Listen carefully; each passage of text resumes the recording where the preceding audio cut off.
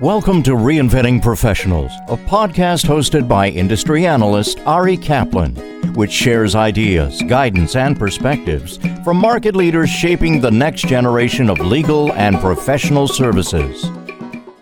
This is Ari Kaplan, and I'm speaking today with Nehal Madani, the founder and CEO of Alt Legal, an intellectual property docketing software company.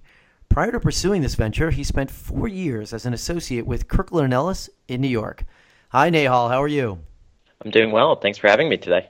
It's a privilege. So we spoke a couple of years ago. How has Alt Legal evolved from its initial mission upon which you founded the company in 2013? It's a great question. So like any early stage company, I think we've gone through several evolutions over the years. So in 2013, when I left Kirkland, I actually started this company as a legal marketplace, connecting lawyers and businesses together and providing efficiency tools on top of it so that would streamline client communications, that would streamline client intake. And I ran that business for probably 6 months, a year, and didn't find it to be a great business for me personally. And since then, we've probably seen a lot of legal marketplaces have emerged. And so in 2014, we changed to become a document assembly company targeting first the IP space before expanding to other areas. And what we found was this incredible demand through some of my personal experience as well in the IP space. And then towards the end of 2014, early 2015, came more in line with what we do today, which is a software company that helps law firms and in-house legal departments create and docket all of their intellectual property filings. How did you make that pivot, and what drove that change? So for us, we ran the legal marketplace. We were getting business, but I just didn't see the longevity of the business model itself. So part of it was that lawyers can't share legal fees with non-lawyers, which my company was. The second was once I connected a lawyer and a business together, I was this awkward middleman, just kind of persisting and not providing as much value as I would have liked in terms of the company. And really the third was we were focused on small businesses, which have a high failure rate and a resistance towards legal fees. So they weren't the best long-term clients. So that ultimately led to me shutting down that version of the company.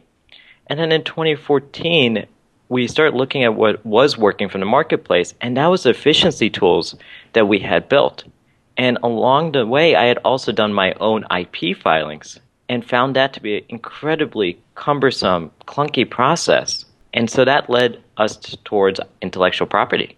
So you always hear this about entrepreneurs, that you have to appreciate and be willing to fail, and then you have to figure out how to pivot. Was the initial idea something that you built upon, or did you shut it down completely and then start fresh? So we actually shut it down completely, which was somewhat saddening because I had actually coded up the first version myself. And then when we shut it down, I asked my co-founder who joined at that time, can we use any line of code? He said, no, we have to start fresh. So we just actually completely fresh, kept the same corporate entity, but from a practical standpoint, there was nothing that continued. How has Alt Legal's customer base expanded over the last 4 years? Initially, we were a marketplace, so we were targeting both law firms and businesses. But once we moved over to IP, the customer base obviously shifted towards IP law firms and legal departments. But what we've seen over the last couple of years since we've been in the IP space is that our customers have more and more complex needs, are becoming larger as well. So what that means is we've gone from serving, say, only solos and small law firms to some of the most sophisticated trademark law firms in the country, to some of the AM law firms, as corporate legal departments, both public and private.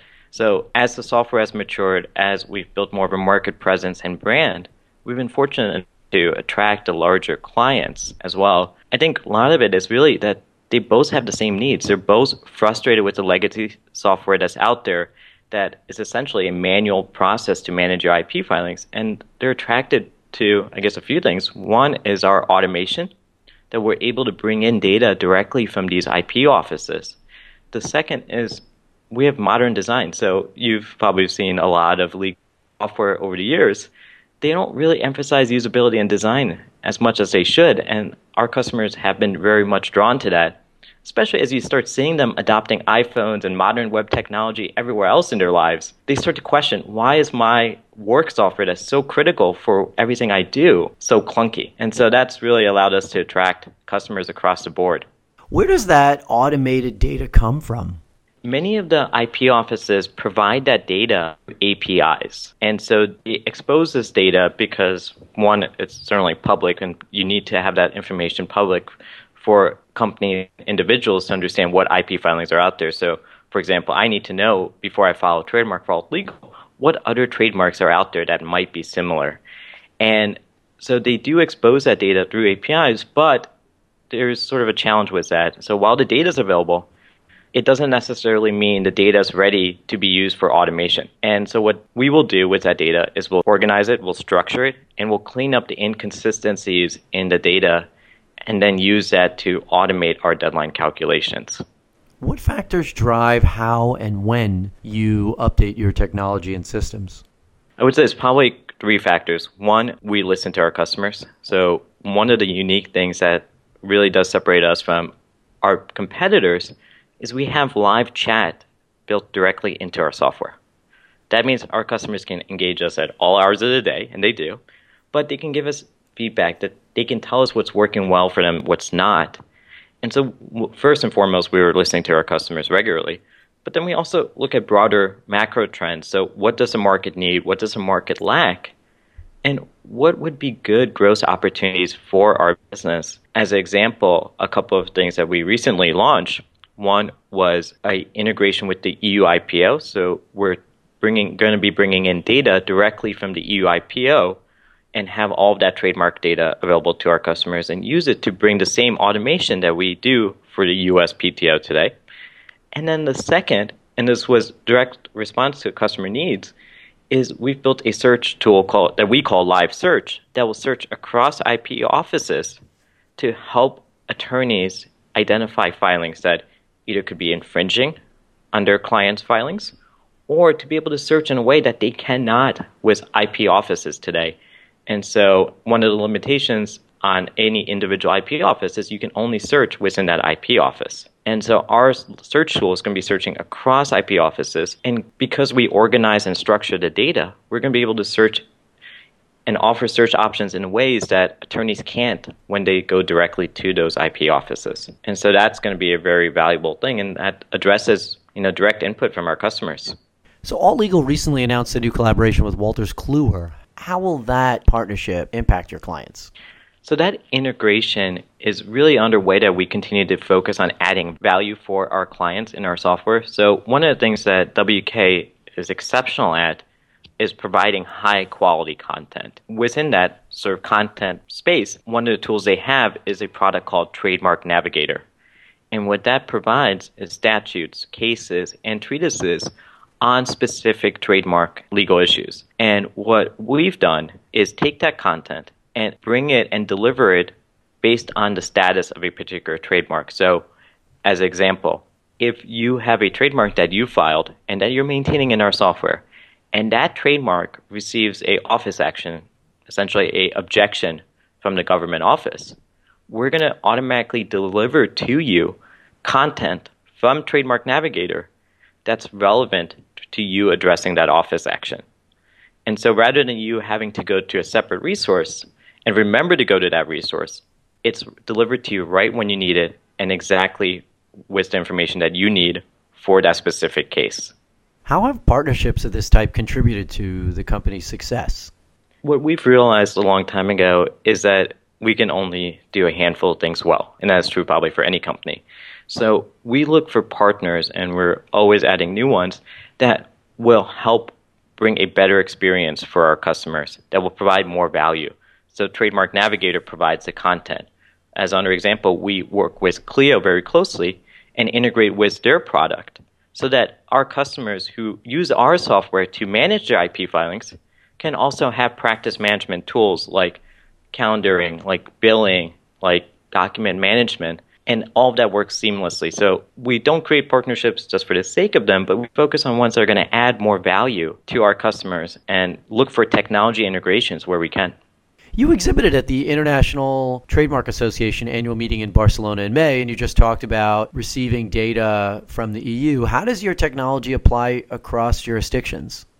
Our technology is built to scale across and serve IP filers in any jurisdiction. What we're starting to do now, and EU IPO was one of the first, is that we're working with other IP offices to bring in their data automatically into our system wherever that's available. Now, the challenge for us is that not every jurisdiction has digital data available for their IP filings.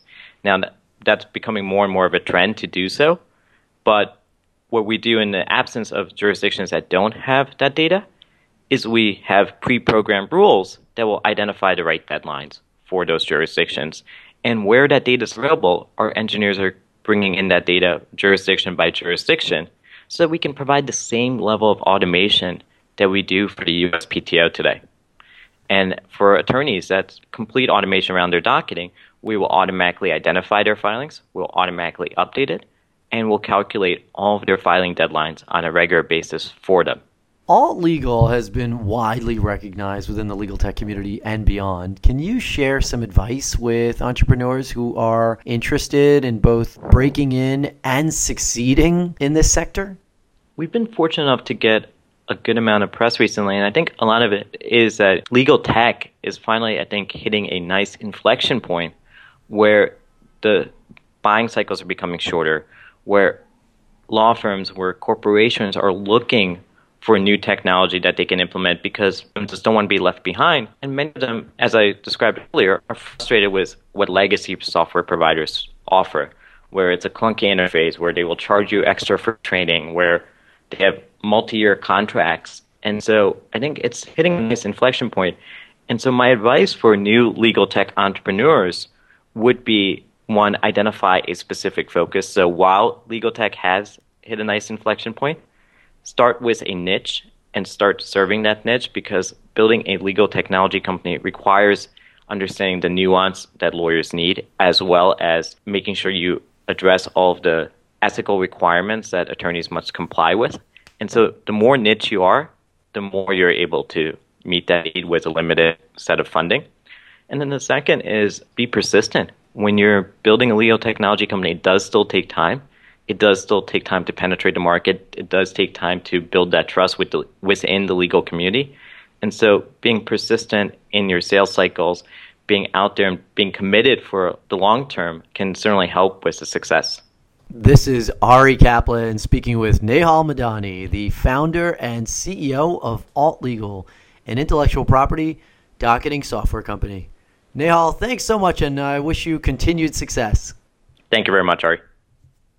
Thank you for listening to the Reinventing Professionals podcast.